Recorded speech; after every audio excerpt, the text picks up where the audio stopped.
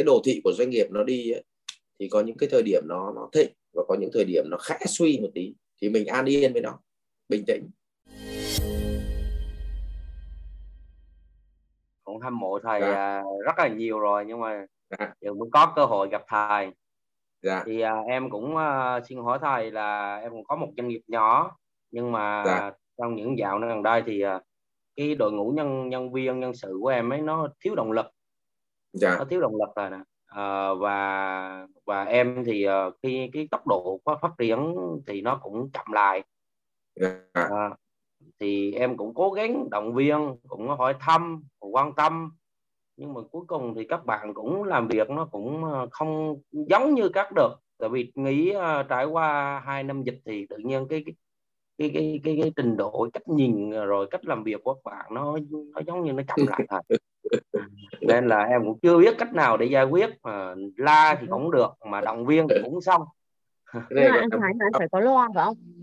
Có cái tiếng cầm mic đâu ấy còn. Ok. Thế hiện nay là doanh nghiệp của Tốt ở đâu? Em doanh nghiệp của em là ở Huế và Quảng Trị thầy. Huế và Quảng Trị. Ok. Thế thu nhập mà bình quân của các bạn ấy thì bây giờ khoảng bao tiền tháng? Các bạn thì các quản lý thì tầm 9 triệu, các nhân viên thì tầm 7 triệu.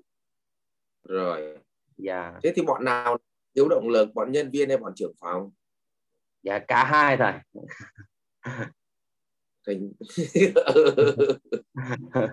Kể cả quản lý thì nó cũng không có quản lý được cái đội ngũ nhân viên, còn nhân viên thì làm việc nó cũng thiếu chuyên nghiệp, thiếu bài bản, thiếu văn hóa. Em cũng nhắc nhở mà thấy tức là tóm lại nó rất là đoàn kết để không có động lực. Có đúng? Không biết là do mình hay là có thể là do mình, nhưng mà em cũng hay quan tâm, cũng tạo điều kiện cho các bạn. Thầy đang kiểm tra xem thầy đang kiểm tra do thằng lãnh đạo hay do thằng cấp trung hay là do thằng nhân viên đấy. Thế em đang trả lương cho nhân viên theo cách nào? Thì theo nhân viên thì đó là lương cứng đó thầy. Dựa trên lương cứng thì có 3 khoản thưởng.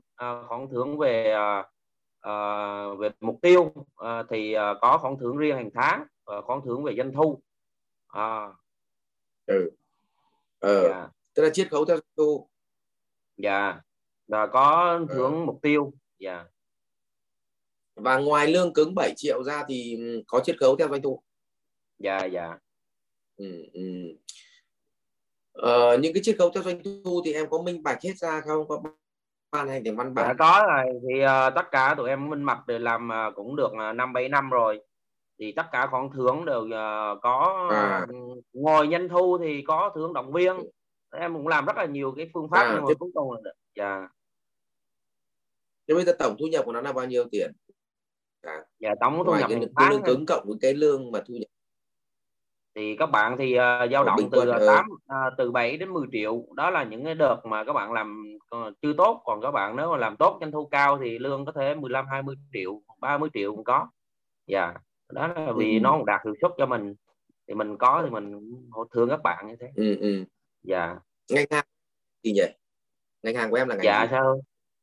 Em là chuyên về thiết bị y tế này. Em bán về thiết bị y tế. Tức là vậy là chủ yếu bán cho nước hả? Bán cho tư nhân cũng có, và các khách hàng cũng có. Thế biết rồi, vậy thì đúng rồi. Thời điểm này các CDC nằm im, các bệnh viện là nó khiếp. Đấy là do tổng cầu nó giảm chứ. Nhưng mà các bạn thấy làm việc nó bị không? Em nghĩ là do các bạn không biết là do em, hay là thầy có thể định hướng cho em một số thì các bạn thấy các bạn làm việc so với các đợt. Là sau cái vụ vừa rồi thì tổng cầu nó đều bị giảm, mà riêng tổng cầu ngành y tế đến một số thuốc bán còn khó, mà bởi vì là ngành dược còn đang thuốc vào các hiệu thuốc còn khó. Tổng cầu đều giảm, thiết bị y tế thì càng giảm. Cái này là giảm chung của tổng cầu, chứ không phải là các bạn không muốn. Có ăn thì đứa nào chả muốn, nhưng mà có thể là em cái đồ thị của doanh nghiệp nó đi ấy, thì có những cái thời điểm nó thịnh và có những thời điểm nó khẽ suy một tí. Thì cái thời điểm này là nói chung là ngành thiết bị y tế nó đều khá suy một chút, thì mình an yên với nó, bình tĩnh, xong chờ được khoảng vài tháng nữa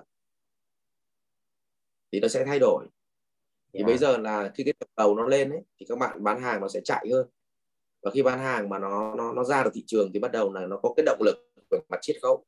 Chứ còn bây giờ nó đi mà nó chăm sóc khách hàng hoài thì khách hàng họ cũng mắng. Mà không chăm sóc thì sếp mắng. Thành ra thì nó đành phải ngậm bồ hòn nằm ngọt thôi, chứ nó cũng không dám chống lại sếp, mà nó cũng không dám làm phiền khách hàng. Thế bây giờ thầy có cách nào để tạo động lực cho các bạn? Không có cách nào cả. Động lực cách tốt nhất là hai thằng cứ an yên với nhau thôi. Và lựa chọn cái cách an yên với nhau, mình cứ động viên các bạn ấy. Là một vài tháng nữa thì tổng cầu nó sẽ lên, nhu cầu của xã hội sẽ lên, giao dịch nó sẽ lên. Thì bây giờ là giai đoạn này thì tớ cũng chịu thiệt một chút, các bạn cũng chịu thiệt một chút, nhưng mà thôi, trong khó khăn thì vẫn phải nỗ lực. Cũng là động viên vậy thôi đã. Còn nếu không thì em tăng hẳn chiết khấu lên cho các bạn đấy. Tức là ví dụ trước đây chiết khấu 1%, bây giờ tăng hẳn lên trong cái thời kỳ Covid khó khăn này, tăng lên 1.5%. Em đã học khóa nào của CEO Việt Nam thì nhỉ? Dạ cũng chưa thầy ạ. Cũng theo thầy mà đợt vừa rồi em có đăng ký đó mà. Vì nên học thầy khuyên thầy nên học siêu quản trị, bởi vì là thầy chia sẻ với em như thế này thì nó vẫn hơi ngọn, nó chưa vào tận gốc. Tại sao thầy không dám chia sẻ sâu? Bởi vì nó có nhiều cái kỹ thuật bên trong. Mà thầy thì xui mấy cái phần ngọn, mà những cái về em dùng nó không tới. Xong làm đồng nghiệp nó chết, nghiệp em mà tội nghiệp cả thầy. Em thì chết còn thầy bị chửi. Thầy. Thì sắp xếp đi học thì thầy khuyên như thế thật đấy. Cảm ơn thầy nhiều. Để em liên hệ với bạn để đăng ký. Cảm ơn thầy nhiều ạ.